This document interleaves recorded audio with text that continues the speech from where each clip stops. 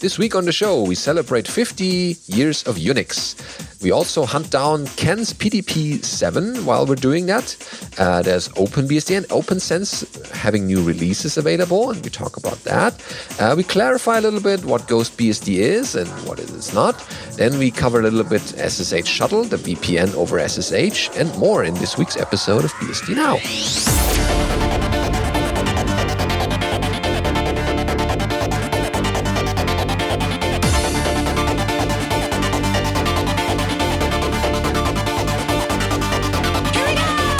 BSD Now, episode 322. Happy birthday, Unix. Recorded for the 30th of October 2019. Hello, I'm Benedikt Reuschling. And I'm Alan Jude. So that was my singing voice. You will probably never hear again.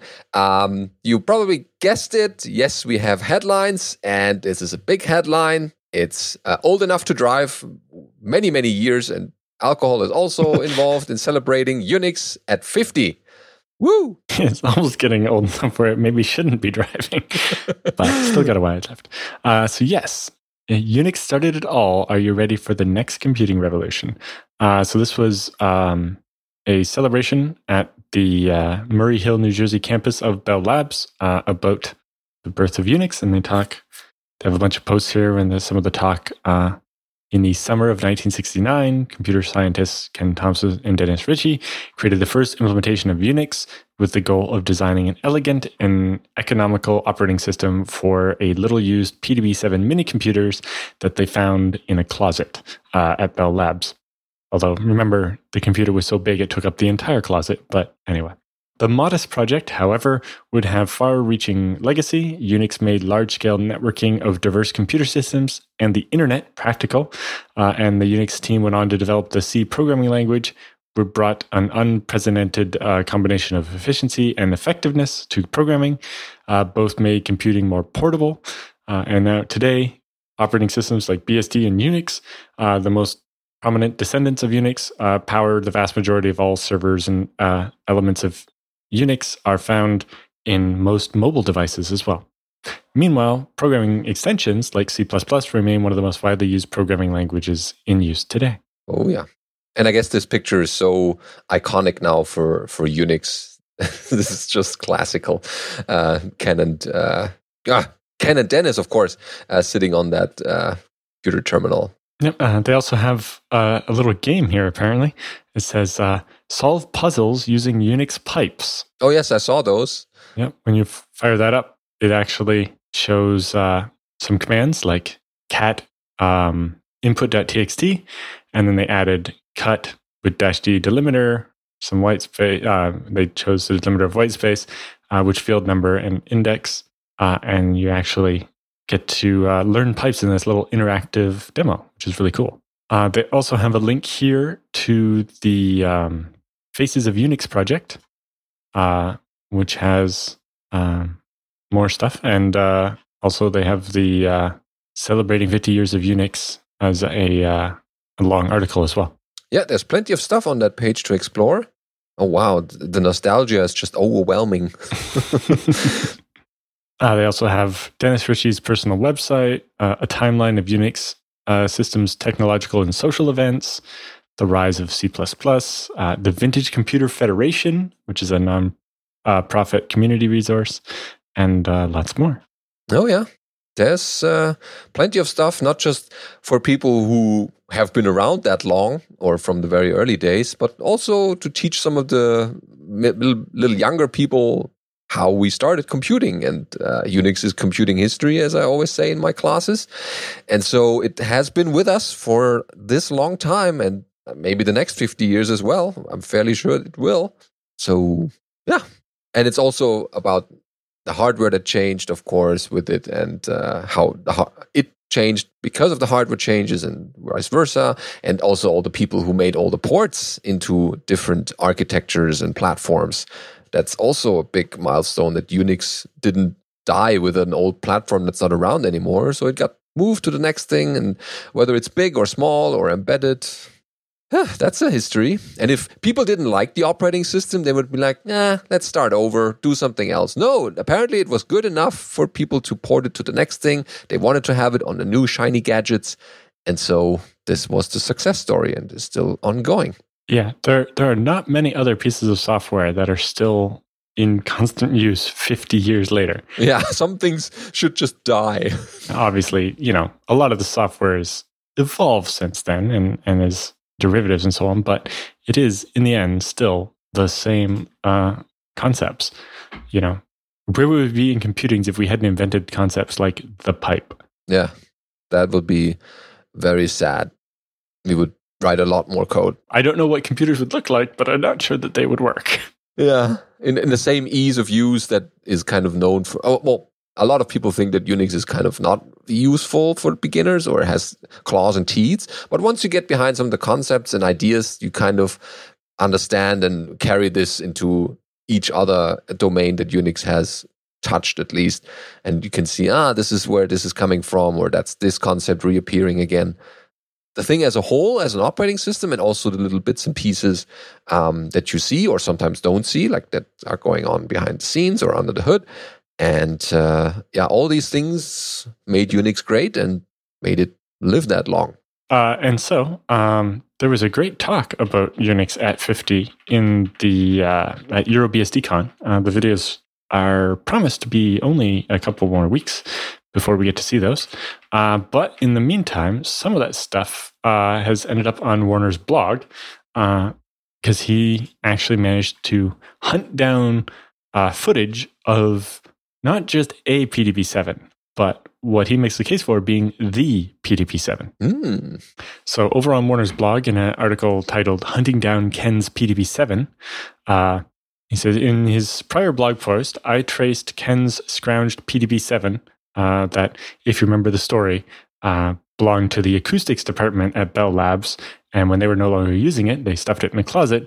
And after the Multic project shut down, Ken Thompson and Dennis Ritchie were just wandering around looking for interesting stuff and happened to find this PDP-7 in a storage closet and get it up and working. But in Warner's previous post that we covered, he managed to figure out the specific PDP-7 it was, serial number 34, based on some of the unique components it had. It had this second screen that most of them didn't have and so on. So in this post, Warner says he'll show that we have actual video footage of that specific PDP-7 due to an old film from Bell Labs. This gives us almost a minute of footage of the PDP-7 that Ken would later use to create Unix. So it goes on. The Incredible Machine is a Bell Labs film released in 1968 and available on YouTube with the link. It outlines a number of innovative computer things that Bell Labs was doing around audio and visual things with different PDP machines from DEC. Pretty cool, right? Especially because this film features the song Daisy sung by a computer, a plot point that would feature heavily in Stanley Kubrick's 2001: A Space Odyssey, although that plot point was set in 1962 and was based on work done by IBM with the first song sung by a computer. Anyway, he says, I'll concentrate on footage from 9 minutes and 19 seconds to 10 minutes and 31 seconds of the film.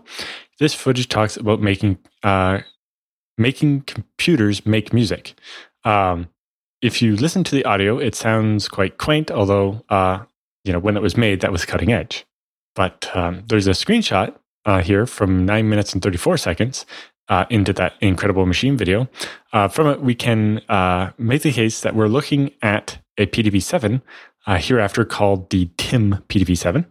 The screenshot looks a little boring until we compare it against two photos of PDP-7s from archives.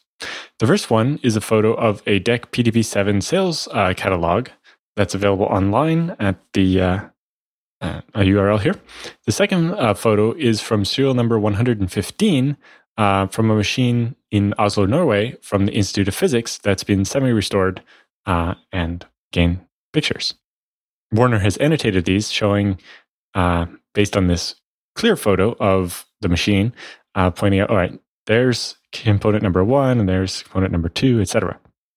So number 1 there is the register panel that reports the status of an expansion cabinet, which is clearly visible in both the photos and similar places. The control panel, it's clearly the same between these two photos. The control panel is used to examine and modify memory contents of the system, as well as displaying internal registers and so on. Number 3 points out the paper tape reader, which is option 444B in the catalog. This reader is also visible for about 20 seconds on screen, and is the PDB-7 name badge.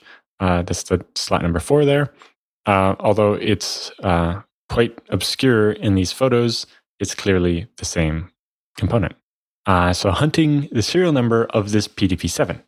So we have found footage of a PDB-7 from Bell Labs. That's cool. Can we push the envelope further and track down which serial number the PDB-7 featured in that video might actually be? Let's look at the key features of the machine in the picture and the video above. Option 444B, the paper tape reader, which we see in the video, is there. Option 340 is a display, which we can see at these two timestamps in the video. And then option 370 is a high-speed light pen. Because before we had invented the mouse, one way that people thought about interacting with computers was with a pen that you touch to the screen and move it around. Kind of imagine the classic Nintendo light gun for Duck Hunt, but used a pen on the screen rather than something else. So if we look at the PDB-7 field service list available from this archive here, which is basically a list of all of the different PDB-7s, which itself is an excerpt from a more complete list over at BitSavers, we find that there are 2 machines that have both that custom display and the light pen. Those are serial numbers 34 and 149. And we know from Warner's previous research that Ken's machine was the serial number 34 one, with all these different options.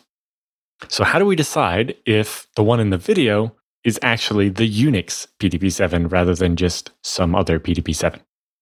If we look at dates, we can see that the SN34 machine was in place early enough to be in this 1968 film with an installation date in 1965.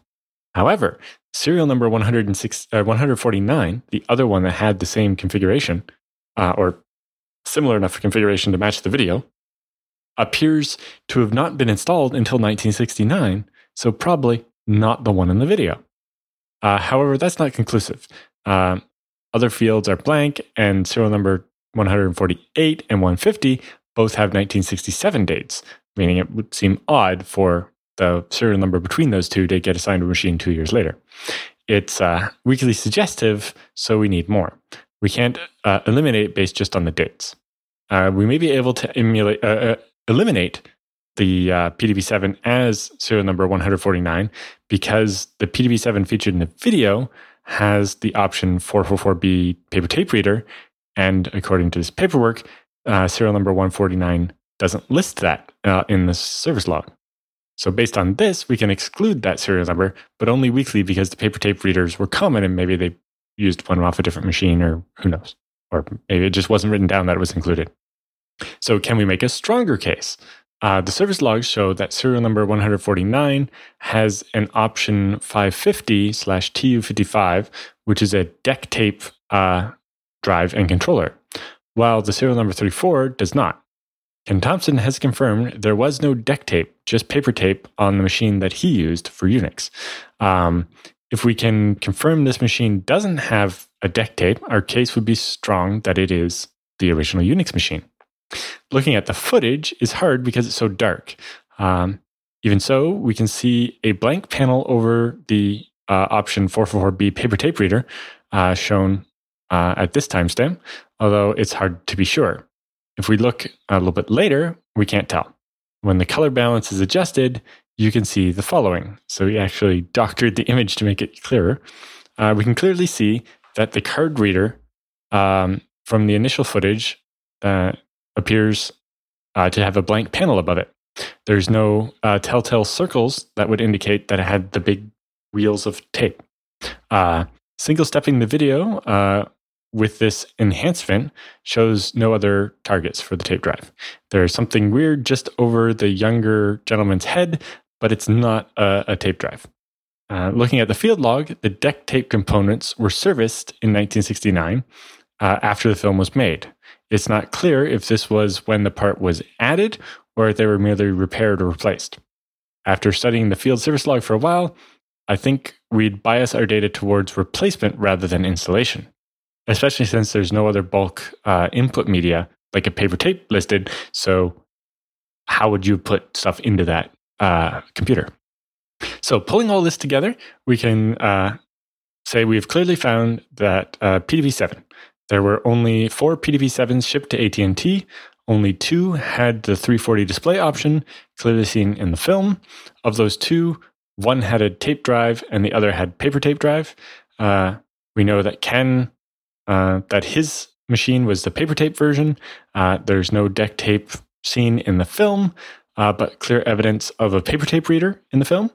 It's not known whether either serial number 34 or 149 lived inside Bell Labs, but we know that Ken used a machine that had been cast off from the visual and acoustics department. While the film doesn't list the internal departments that contributed to it, the computer is generating music strongly suggests it's from the visual and acoustics department. Taken together, we can say that these 3 lines of evidence show us that the PDP-7 featured in this video is the one that went on to birth the Unix. To make history, yeah. Wow, that's a nice analysis of just a video segment that is very short. Yeah. But it really goes to show how it'd be much easier if we remembered to save information like this in history now, rather than having to try to reconstruct it 50 years later and having, some grainy 50-year-old footage and a couple of pictures and people's fuzzy memories of whether the computer used paper tape or magnetic tape. Yeah. But, at the same time, when you're doing it, it might not seem like what you're doing is necessarily history worthy. So in 100 years, they're trying to decode our 4K pictures and videos that we think is high resolution now. Yeah.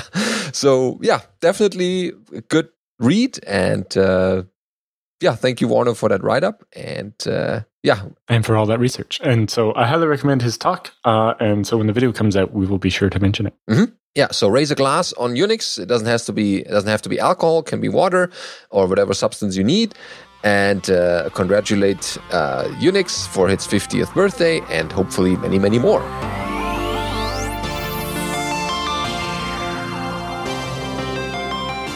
So it's time for the news roundup this week. We have the OpenBSD 6.6 release out. And the first thing that you see when you go to openbsd.org/66.html, you see the great artwork for each release, as always. And this one looks like the metal band is in town. Yes, so very nice artwork by Natasha Allegri. Mm-hmm. And they, of course, have a ton of things they list. Of course, OpenBSD came out punctual, as always, because that's how they release their latest versions. And some interesting updates. Fixed support for AMD 64 machines with more than 1 terabyte of memory. Lots of updates to the DRM interface, so that's the graphics drivers for Intel and so on. The Octeon platform now uses Clang and so on. Have disabled GCC and Base for some other platforms like ARM v7 and i386, again serviced by Clang. Prevent DH client from repeatedly obtaining a new lease when the MTU is given in a lease. So, if you're told that the lease is for this long, you don't need to refresh it more often than that, and so on. Allowing non-root users to become the owner of the DRM device when they first open it for running Xorg as not root. Added regular expression support for formats or for the format search, match, and substitute in tmux. That's cool. And a bunch of other improvements to tmux. They've unlocked the get_rlimit and set_rlimit syscalls, so they can be run on multiple processors concurrently now. And the read and write syscalls are also unlocked, and remove the kernel lock from the bridge output fastpath, so that using OpenBSD to bridge to networks will not be locked on the kernel as much. Oh. They also made their resource limits access be MP safe, and the file offset interface. So the file9 interface offset access is now MP safe as well. as OpenBSD continues its efforts to get everything to be multiprocessor safe. That's not easy. That's why they start with these things and slowly but steadily chip away at other bigger pieces. Also, they implemented Linux-compatible ACPI interface and enabled ACPI support code for the Radeon and AMD GPU drivers, and implemented backlight support control for the AMD GPU interface. Oh, cool. And they have a fix for the ThinkPad X1 Carbon 7th Gen to make both speakers work, or both sets of speakers work instead of only one at a time. So that's interesting if you have that hardware. And then lots of other updates, including support for VirtIO 1.0 for PCI devices, improved support for Atheros chipsets, and lots of other hardware updates, lots of ARM64 hardware updates, including the Ampere eMag CPU, a driver for the SD and MMC controller on the AM Logic SoCs, CPU clock control for the Allwinner SoCs, temperature sensors for the iMX8M SoCs, and simple random number generator for the AM Logic SoCs, and lots more there. Yeah. They fixed the ifconfig NW flag command, which has been broken since OpenBSD 6.4, and it added a new stayauth flag, which can be set to ignore deauth frames. This is useful when deauth frames are being spoofed by an attacker. Basically, an attacker pretending to be the access point and telling your laptop to log off the Wi-Fi. So there's a way to ignore those now. You better. Definitely good to have these things. They also made some improvements in the IEEE wireless stack improvements, like Alan mentioned, but also generic network stack improvements enable TCP and UDP checksum offloading by default for the IX group of network cards. So these are the Intel ones. It's the Intel, I think, 10 and 40 gig adapters. Mm-hmm. And they've also added support for Intel SRIOV virtual functions, which basically allows you to take a physical Intel 700 series Ethernet controller and make it appear as multiple devices to the OS, so that you can then PCI pass through those virtual devices into VMs to have better performance inside virtual machines. And a bunch of stuff there. Improvements to their installer, including syspatch and sysupgrade support. Unveil has now used in 77 userland programs to redact file system access. PS can now show which processes have called Unveil by adding flags to the state field of the process. And it can same thing for pledge. And you can get a list of the pledges by basically adding the column pledge to PS with the -O flag, and it'll show you which pledges that application has made. Mitigation for Intel's microarchitectural data sampling vulnerability, including the new CPU VERW behavior, if available, or by using the proper sequence from Intel's deep dive doc on the return to user space and enter VMM guest paths, and updated the VMM driver, which is their hypervisor, to pass through the MSR bits so that guests can apply these optimizations or optimal mitigations as well. Cool. They've also introduced the malloc conceal and calloc conceal, which return memory in pages marked map conceal and then call free zero when you free. So these basically, when you allocate the memory, you set a special flag on it, so the OS will do more to protect it. And when you free that, the OS will automatically zero it for you, which is a very nice API. As opposed to doing something like explicit B0, where you are at free time, you have to remember, oh, did this contain something sensitive or not? And remember to erase it. Instead, when you allocate memory for the purpose of using it for something secure, you can flag it. And then when you go to free it, the OS knows, oh, this was sensitive, so let me make sure it gets zeroed. So that takes care of this, yeah. Yep. Lots of improvements to networking utilities like NTPD, SlackD, ifconfig, SNMPD, BGPD, PFCTL, RPKI client, RelayD, TCP dump, OSPFD, unwind, IKD, etc. Oh yeah, that's a long list. And with each OpenBSD release, there's also OpenSMTBD improvements as well as OpenSSH. Yep, and LibreSSL 3.0 came out, and then OpenSSH 8.1, which we'll talk about in a separate story in a minute. Improvements to Mandoc, like slowly start implementing tagging support for Mandoc pages, which is interesting. I'll have to look into that because that might be quite interesting.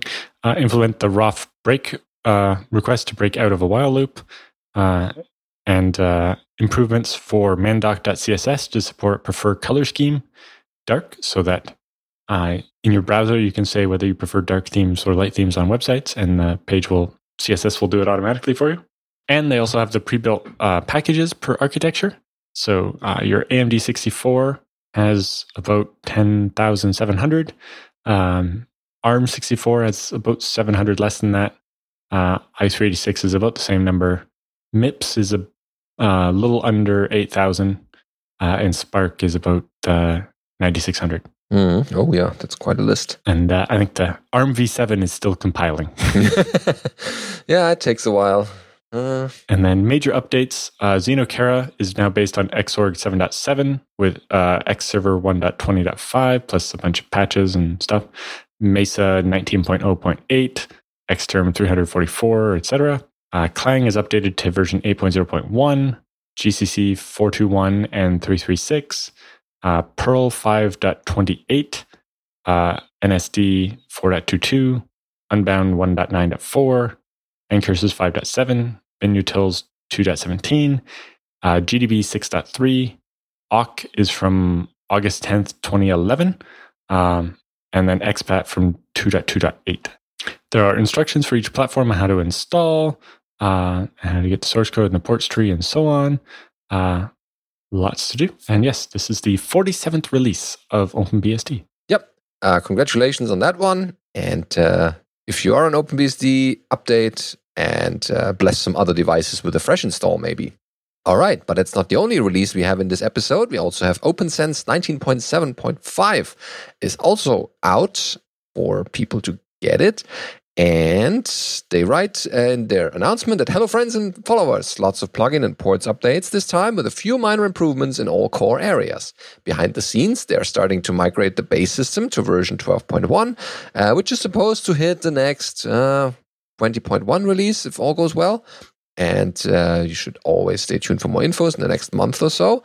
They have a full patch notes provided. The first few items, or a couple items more like, are about the system. They show all swap partitions and system information widgets. They also flatten the services _get in preparation for removal, so this is not going to stay. The pin syslog and G version to specific package names, so that is fixed there. They also replaced most of the subprocess call use, as well as fix a PHP warning on authentication server pages. Of course, there's it would be an OpenSense release if there weren't any firewall changes. In the good sense, they improved the firewall rules, inline toggles. They only allow TCP flags on TCP protocol. Yeah, that kind of makes sense. Simplify help text for direction setting. Also good to have that. And make the protocol logs summarize or the summaries case insensitive. Yeah, I think the biggest update for end users will be the updates to the plugins. So they have a new version of the Acme client for LibreSSL, a new version of Bind, which will reload Bind on record changes, so that when you make a change, it will notice right away instead of you having to tell it. The ET Pro telemetry has some improvements to work with some of the changes in the base system. They have new versions of FreeRadius, FRR, which is the new open source routing platform thing. New versions of HA Proxy, Mailtrail, Postfix, RSpamD. The Sunny Valley plugin now has LibreSSL support, thanks to Sunny Valley Networks. Telegraph is updated. They have some new themes from Team Rebellion, including Cicada and Toucan. Tink, which is TINC, is a mesh VPN thing, so they have a plugin for that. Tor has been updated to 1.8 and adds dormant mode disable options. And then they have a new version of the VirtualBox plugin. I see. Yeah, so definitely people should check that out and update their firewalls and stay close with their usual stay safe. Yep. Next, we have a post from GhostBSD. So Eric over at GhostBSD has done a post here, says, dealing with misunderstandings of what GhostBSD is. He says, since the release of the 19.09, which will be the September release of GhostBSD, I've seen a lot of misunderstanding of what GhostBSD is and what the future of GhostBSD will be. GhostBSD is based on TrueOS with FreeBSD version 12 stable with our twist on it. We will continue to use TrueOS and OpenRC and the packaging system from the base system that gets built from the FreeBSD port tree.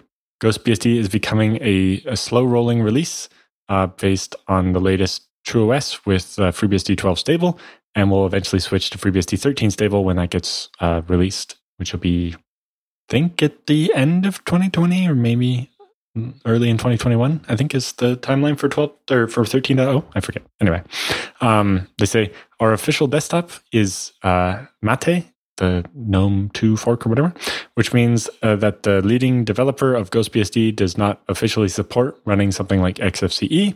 Community releases are maintained by the community, and for the community, the GhostBSD project will provide help to build and to host these community releases. If anyone wants to have a particular desktop supported and is up to doing a bit of the work, then the GhostBSD project is happy to help and deal with the hosting and so on. And they're hoping to see a bunch of these kind of spins of GhostBSD with different desktops. He says there's some effort on a Plasma 5 based desktop as well. If anyone is interested in helping with XFCE or Plasma 5 or in creating some other community release, we welcome your contributions and also just contributions to the GhostBSD based system or ports and new ports or whatever. We are most active in our Telegram group when they have a link, but you can also reach us on the GhostBSD forums. Yeah, so that hopefully clears up some confusion that maybe flared up here and there. But yeah, everything's cool. This corner of the internet. Speaking of the internet, we also have some interesting for you called Shuttle with 2 S's. Why? Because it's VPN over SSH. Shuttle, SSH, get it? So they start this article or the intro with looking for a lightweight VPN client, but are not ready to spend a monthly recurring amount on a VPN. VPNs can be expensive depending upon the quality of service and amount of privacy you want. A good VPN plan can easily set you back by $10 a month, and even that doesn't guarantee you privacy. There's no way to be sure whether the VPN is storing your confidential information and traffic logs or not. SSH Shuttle, or Shuttle with 2 S's, is the answer to your problem. It provides VPN over SSH. And in this article, they're going to explore this cheap yet powerful alternative to the expensive VPNs. And they use open source tools as well, and those you can control your own privacy with.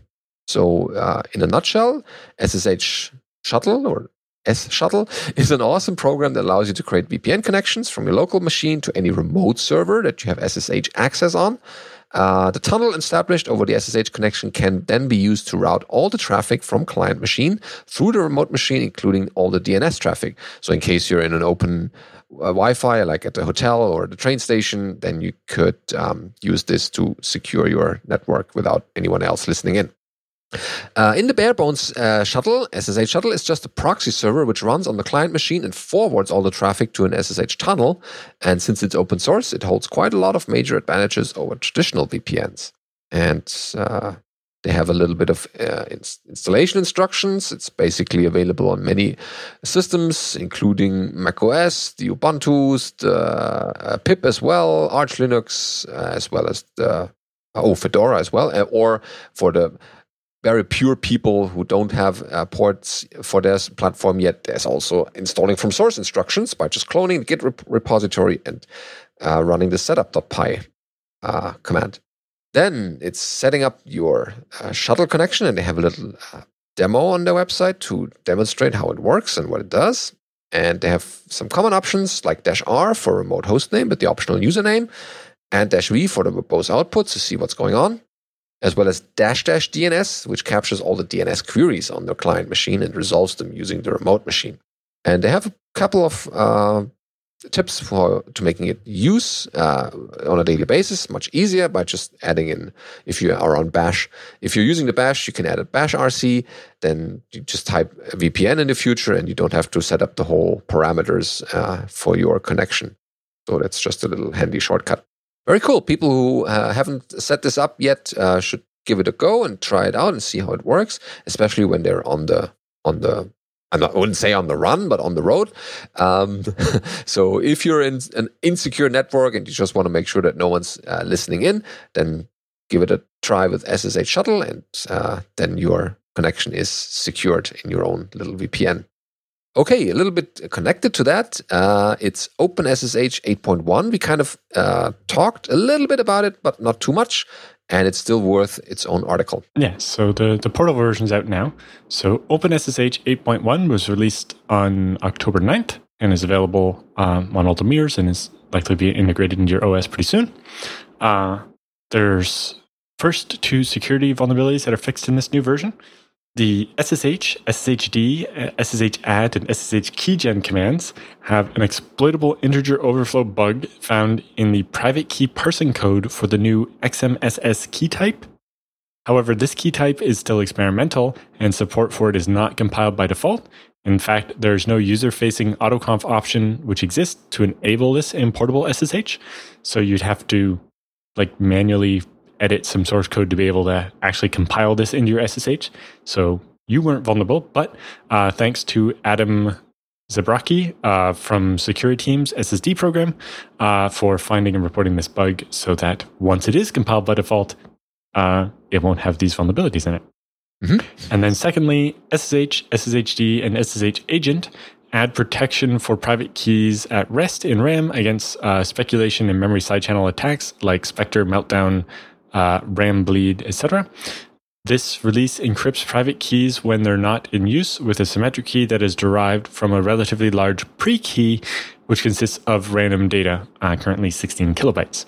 This way, if memory is leaked while you're not actively doing something in SSH, it will be the encrypted version of the key, not the plain text.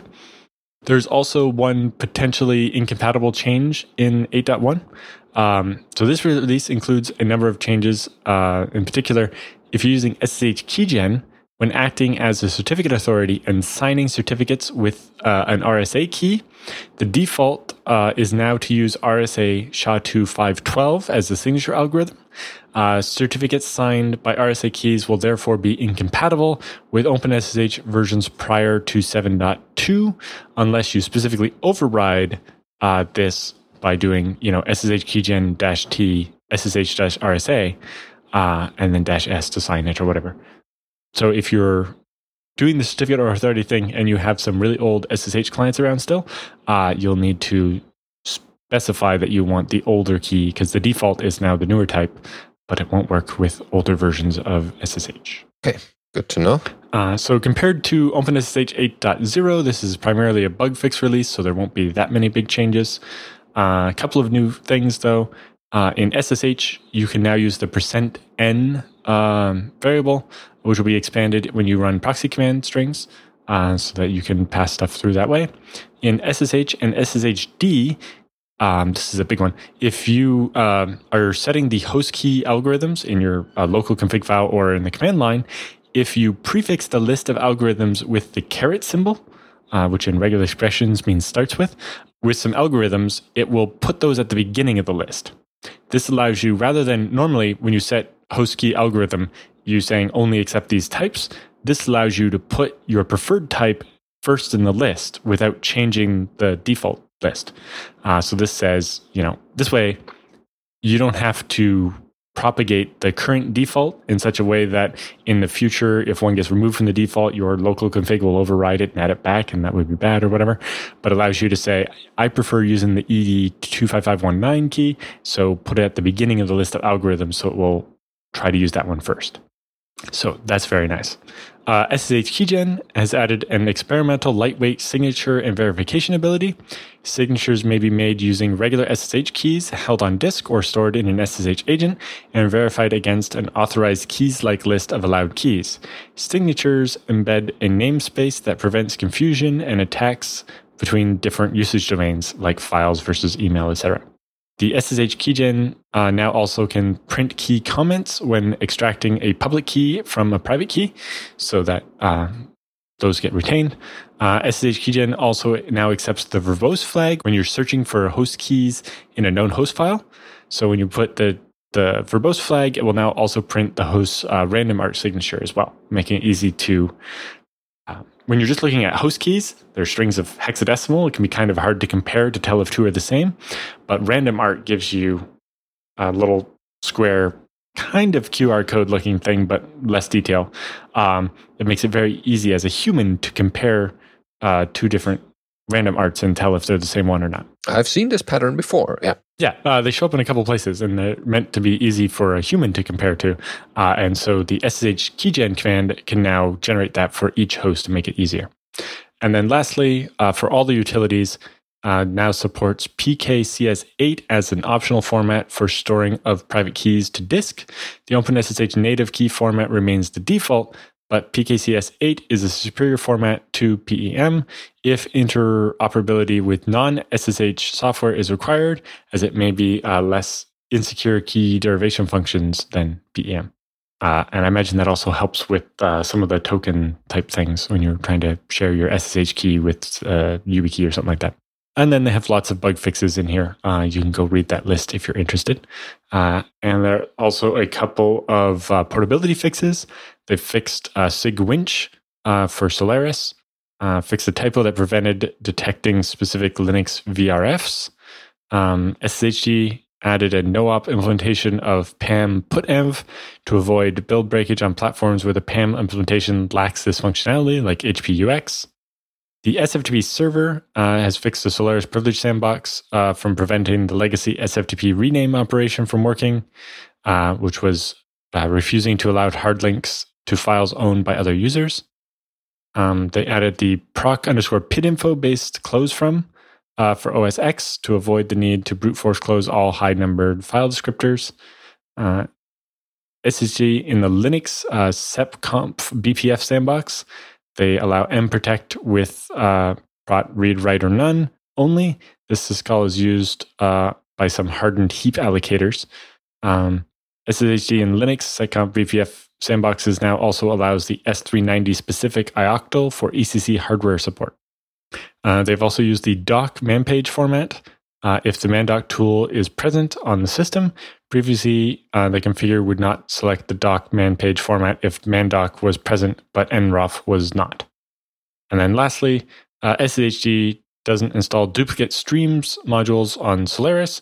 Check if streams modules are already installed on a PTY before installing, since when compiling, it would likely be installed already.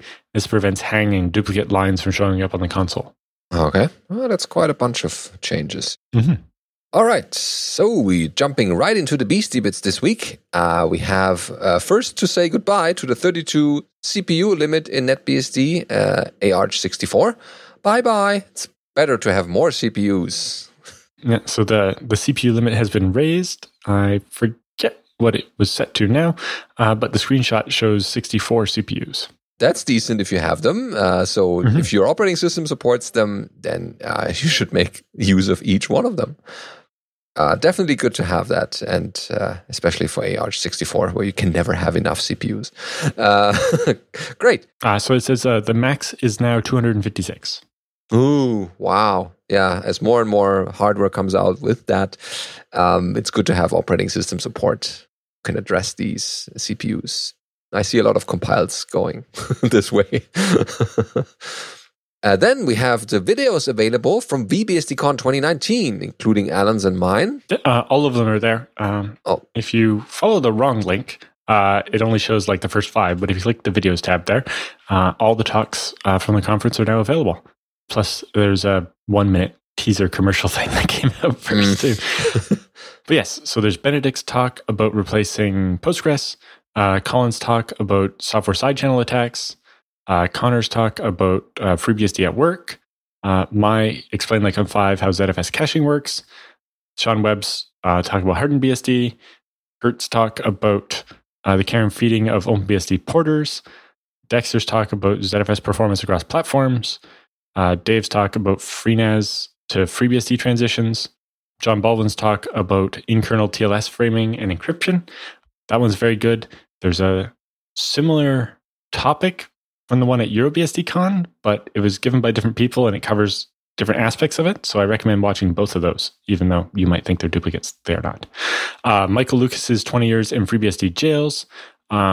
Great keynote by Paul Vixie, DNS over HTTPS and all of its friends and relations. Highly, highly recommend that. Also, his EuroBSDCon talk on the same topic has very little overlap. It was mostly the same set of slides, although in a different order and skipping different slides because he only had an hour. And I think his talk, if we let him, would have been 3 hours. So I recommend watching that and the Euro version when it comes out. And then finally, Aaron's talk about Road Warrior disaster recovery, basically how to keep your laptop backed up when you're on the road. I like the quality. I also like the angle that they took to the speaker. So it's definitely worth watching, not just self-promotion, but yeah, I think it was very well done from the video crew at BBSDCon. Yep. And so thanks to Mark Felder and Dan Langill and the rest of the BBSDCon team for making that happen, and to VeriSign and the rest of the sponsors for also making it possible. Already looking forward to the next one in 2 years. All right, then we have another video on YouTube called Browse the Web in the Terminal using W3M.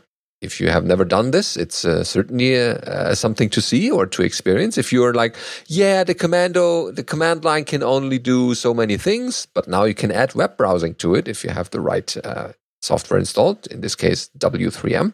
And this is what the video demonstrates. Then we have a bit of a update or a summary from NetBSD 9 and Google Summer of Code. This is a slide deck, I think.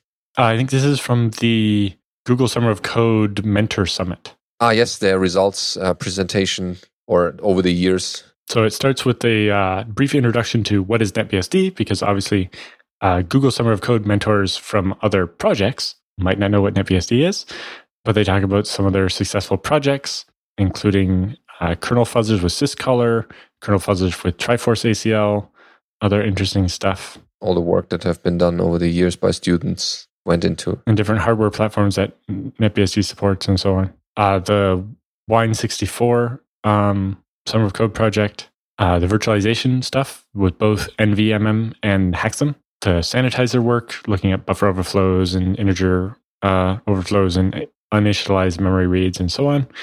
Talking about all the different types of sanitizers on NetBSD, building the sanitizers into the compiler stuff, working on the debuggers, the static code analysis, or the looks good to me bot.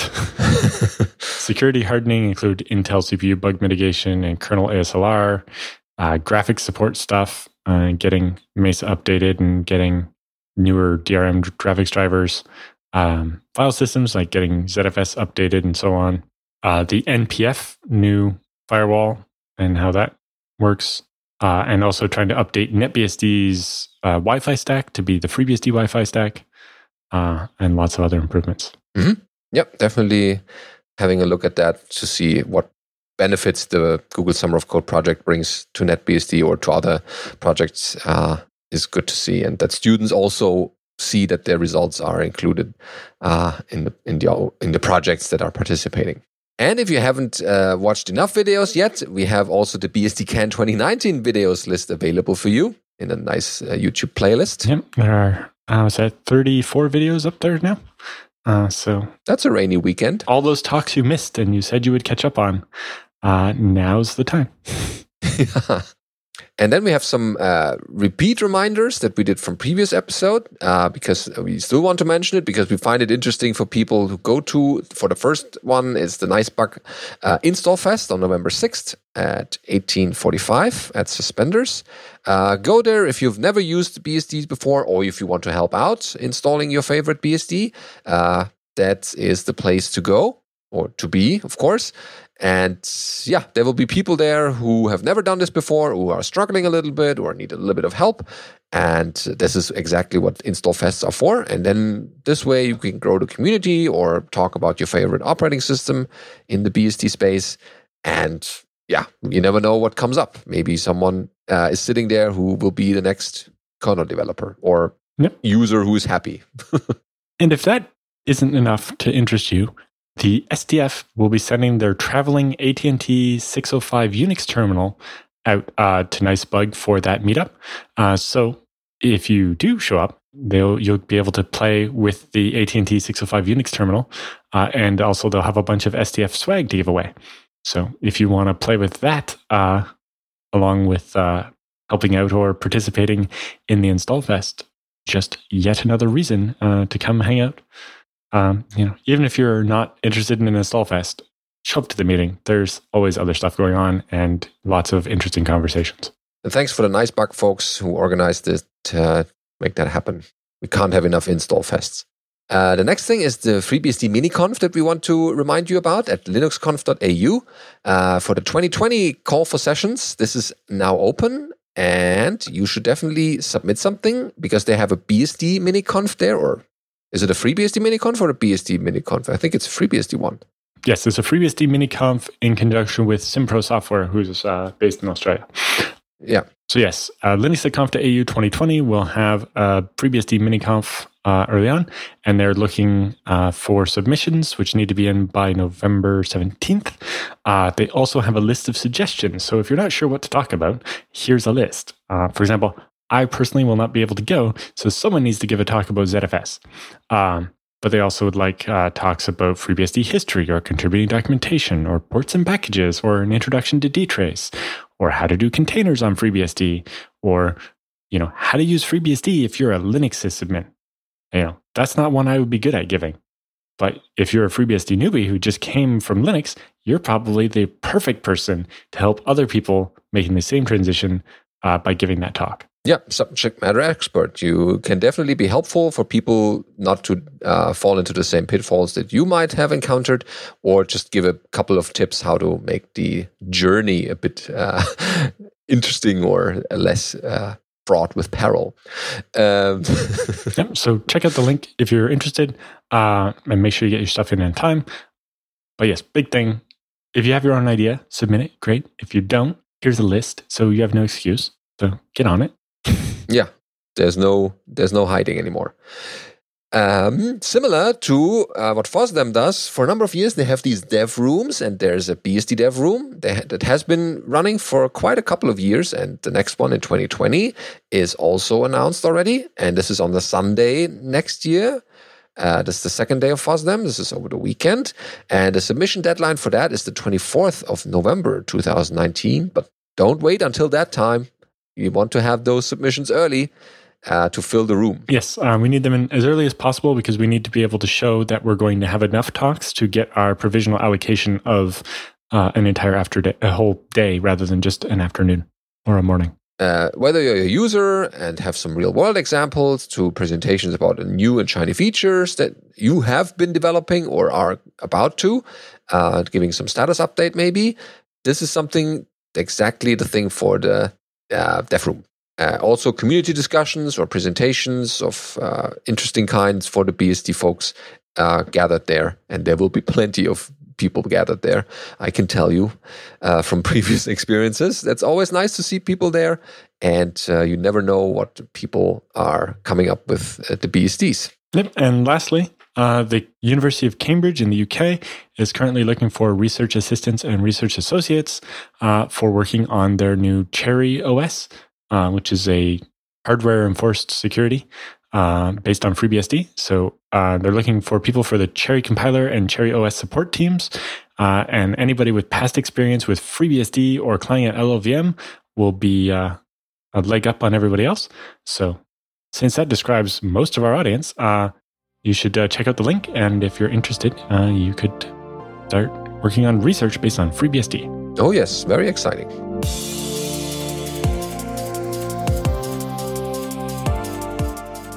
All right, it's time for feedback and questions in this week's episode. Before we go into it, we ask you to send us more feedback and questions for this segment of the show. This should go to feedback@bsdnow.tv, because otherwise this will be a very empty section and we kind of stare into the void and don't know what to talk about. Yes, and we don't know what you find interesting and what you find boring. So if you tell us, then we can make the show better for you. So Trenton, our interview partner from last week's episode, which you hopefully enjoyed, has sent us an update to our ever ongoing questions or quest, let's say, about the beeping ThinkPads when they suspend or come back from suspend. Trenton writes, hello, greetings from Norway. Thank you, Trenton, again for that interview. Hope you both had a good time at EuroBSDCon. We certainly did. Definitely. I got to talk a little to Alan, but didn't get a chance to say hi to you, Benedict. That's no problem. We did that last week, live here on the show. We'll try to catch you next time. We did. That's a check mark. Okay, so then, anyway, in episode 316, Mason was talking about the beeping on his ThinkPad. The way to change the bell tone is to use KBD control with the -B flag, lowercase b. It seems, however, that VT only works with the visual bell. There's an open bug report that he sends the link to us to as well. So for his own T420, he set the key bell in rc.conf to quiet.visual to disable the bell. And surprise, when he resumes the notebook, you still have to do the other changes for X though. Yeah, so there's a thing to do that in X versus to do it on a command line. Yes, so apparently this rc.conf setting will help with suspend and resume, but you still need to do the other thing to make it so that, every time you press backspace at the blank prompt or whatever in X, that it isn't going to also go beep, loud beeping at you. Yeah. Okay, so that's part of the way to solve that. Yeah, but that's definitely the main one, is just on resuming my laptop. I resume it, and just as I'm about to do something, it just this loud beeping noise, and I jump out of my skin. It's like, I came down here to use the exercise bike to get my heart rate up, but not in that fashion. Not heart attack like, yeah. Exactly. This shouldn't be that loud. Yeah. So if you still have something in that area, or maybe have the solution, then definitely don't hide that. Other people are in dire need of that as well. I might be in that group as well, now that I have a ThinkPad X1 Carbon 6th generation. Ooh. Still haven't set it up yet, but that's just a couple days of setup for me. Well, probably not days, but it's coming. So I will be in the beeping ThinkPad area as well. So by that, you should have a solution for us. Anyway, so thanks, Trenton, again. And that is his question or his solution. Next is Alex with a peer user ZFS datasets question. Is there a way to configure FreeBSD so that when you create a user, it creates their home directory at a separate ZFS dataset? Goal is each user's home is separately snapshotable, and each user can ZFS send and receive their own home directory. Okay, so there's a couple different bits there. The first one is, how are you adding the user? So I once wrote a patch to the add user command to optionally automatically create a ZFS dataset for each user.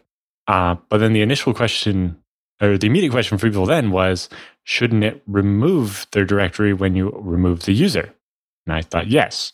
But then when the bit of code I was looking at that would figure out the data set and remove it, if the user you're removing didn't have their own data set, the way ZFS worked, it would actually find, oh, you want me to remove the data set that contains this directory you just told me about, which, if it's not a separate data set, will be the entire user home, which is probably not what you wanted.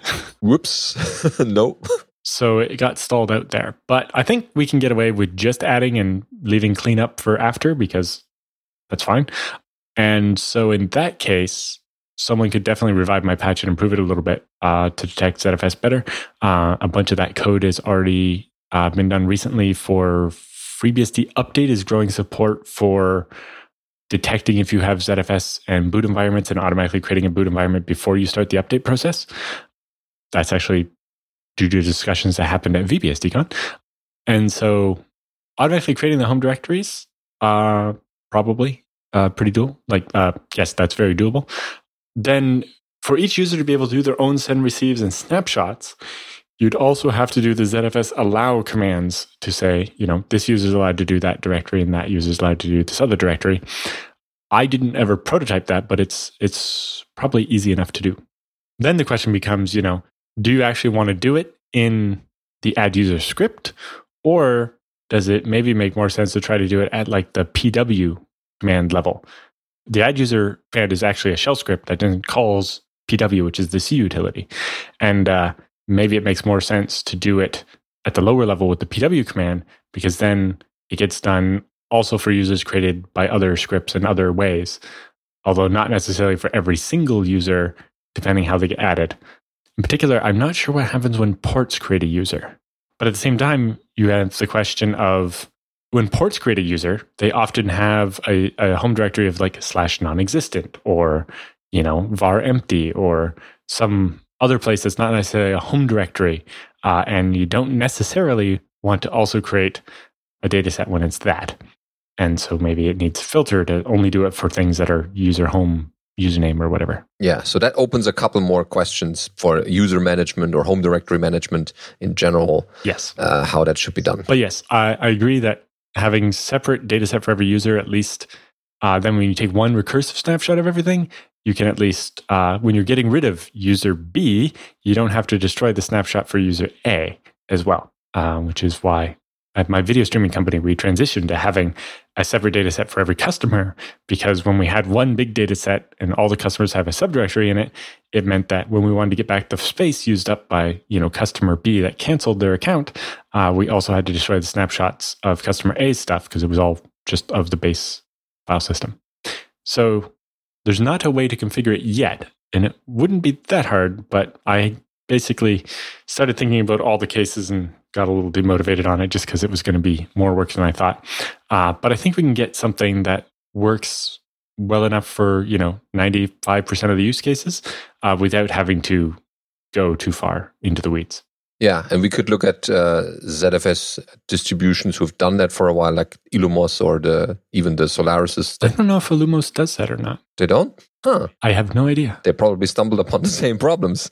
Well, and Solaris probably has a slightly more centralized way of dealing with creating users and stuff. Probably. So yes, if somebody wants to find and revive my old patch for this and fix it up, I'd be very happy. All it requires is knowing a couple ZFS commands and very, very basic shell scripting. So it's a great beginner project. Yeah, for the junior task. And it's not that this feature is like needed tomorrow, and you can spend some time on that, thinking about all the different scenarios, but definitely welcome to in the community when it's available. And ZFS send and receive stuff you could set with ZFS allow and give the users the permissions they require. This kind of thing is documented in the ZFS books. They have that available as a kind of a permission set already that you need. Okay, so thanks, Alex, for that question and the feedback, of course, about the show. And Javier, I think, is the name, about FreeBSD 12.0 plus ZFS plus encryption. Yes, we get that a lot. We want to hear more. Hello, Annan, Benedict. I'm a FreeBSD user since late 90s. Oh, wow. I worked as a sysadmin for a .com company in Latin America in the middle of the crash then. A couple of years later, I started working as a consultant for a big IT, Accenture, nothing related with the BSD world. The years passed by and I left the IT world to take care of the family business, a small shop in Buenos Aires, Argentina. The ERP, billing, and reporting software required Microsoft SQL Server, so up until recently I was unable to run anything but a Windows machine. Last year, I decided to give Microsoft SQL Server for Linux a try and ditch the old Windows 2008 R2 server that I was using. So bought a small server, a Dell T130, 64 gig RAM with 2 times 2 terabyte HDD drives, plus an SSD drive I had still lying around or had spare. I didn't want to install Linux on the server, so in the end, after trying FreeBSD 11.x release, I installed 12.0 and decided to run the database server inside a Beehive VM. During the install, I chose ZFS as a default file system for everything. Now the question, is there a way to enable encryption for everything on a system already running ZFS? Really depends. So there's 2 types of encryption for ZFS. The first one is where you use Geli full disk encryption on the whole hard drives, and that's FreeBSD specific. And that one, if you have multiple redundant disks or whatever in your setup, like let's say you have 2 terabyte hard drives that you've set up as a mirror, then you could detach offline one of the 2 drives, reformat it and set it up with Geli so it's encrypted, and then let that resilver and then do the other one, and so on, and then have the whole disk be encrypted that way. And then ZFS is on top of that, and that works. Or in a future version of FreeBSD, once it gets integrated, then the ZFS native encryption stuff will exist, which basically you would have to make a new data set, set it up with encryption, and then receive all your existing data into it. So then it'll be encrypted as it's received. And then all new writes to it will be encrypted. And the advantage to that one is it doesn't encrypt everything in just the data set you decide to encrypt. Okay, then there's follow-up questions. Is there a way to shrink the file system and then use Geli on that free space with ZFS? I guess you answered it a little bit already. So shrinking the file system, not really. But if your disks were mirrored, then you could do one leg of the mirror and then let it resilver and get it back and then do the other leg. And if it's not possible to encrypt everything, what's the recommended practice, if there's any, to at least encrypt the VHD file that the bhyve is using? So yeah, is the VHD file just on a ZFS dataset or is it on a ZVol? If it's on a ZVol, you could run Geli on top of that ZVol and then in your bhyve command, tell it to use the Geli version of the ZVol. And then it would be encrypted on the host before written to the disks. Yeah, that would work. And then you would have to enter the password to mount the VHD file every time you tried to, after every reboot, basically, which is the one downside to it. But basically, if it's encrypted, you're going to need to do that. Supply this key somehow every time you reboot anyway. So yes, for your existing system, your easiest way would be, if you only really care about the VM, is create a new ZVol, set up Geli on top of that, and then have bhyve use the Geli device of that ZVol, and then you can you could DD the VHD file or whatever into that ZVol that way as well. Yeah, that would work. Yeah. Well, I think so. Because it's a VHD file, you'd probably have to use either the VirtualBox convert command or the QEMU image command to convert from VHD to a raw disk image. But then you could write it to the Geli encrypted disk, and it would be encrypted, and then you could boot the bhyve from it. And that way you could do it in place without having to reformat anything. Yeah, setting it all up again. It's kind of bad to think about, I should have encrypted that. But now that you have it, there are ways to slowly move it to an encrypted system. Okay, hopefully that gave you some pointers and ideas. And that pretty much wraps up this week's episode. Thanks for listening as always. If you have future content for us that you are dying to see or listen to, send this to feedback@bsdnow.tv and it has a good chance of appearing in future episode. Thank you.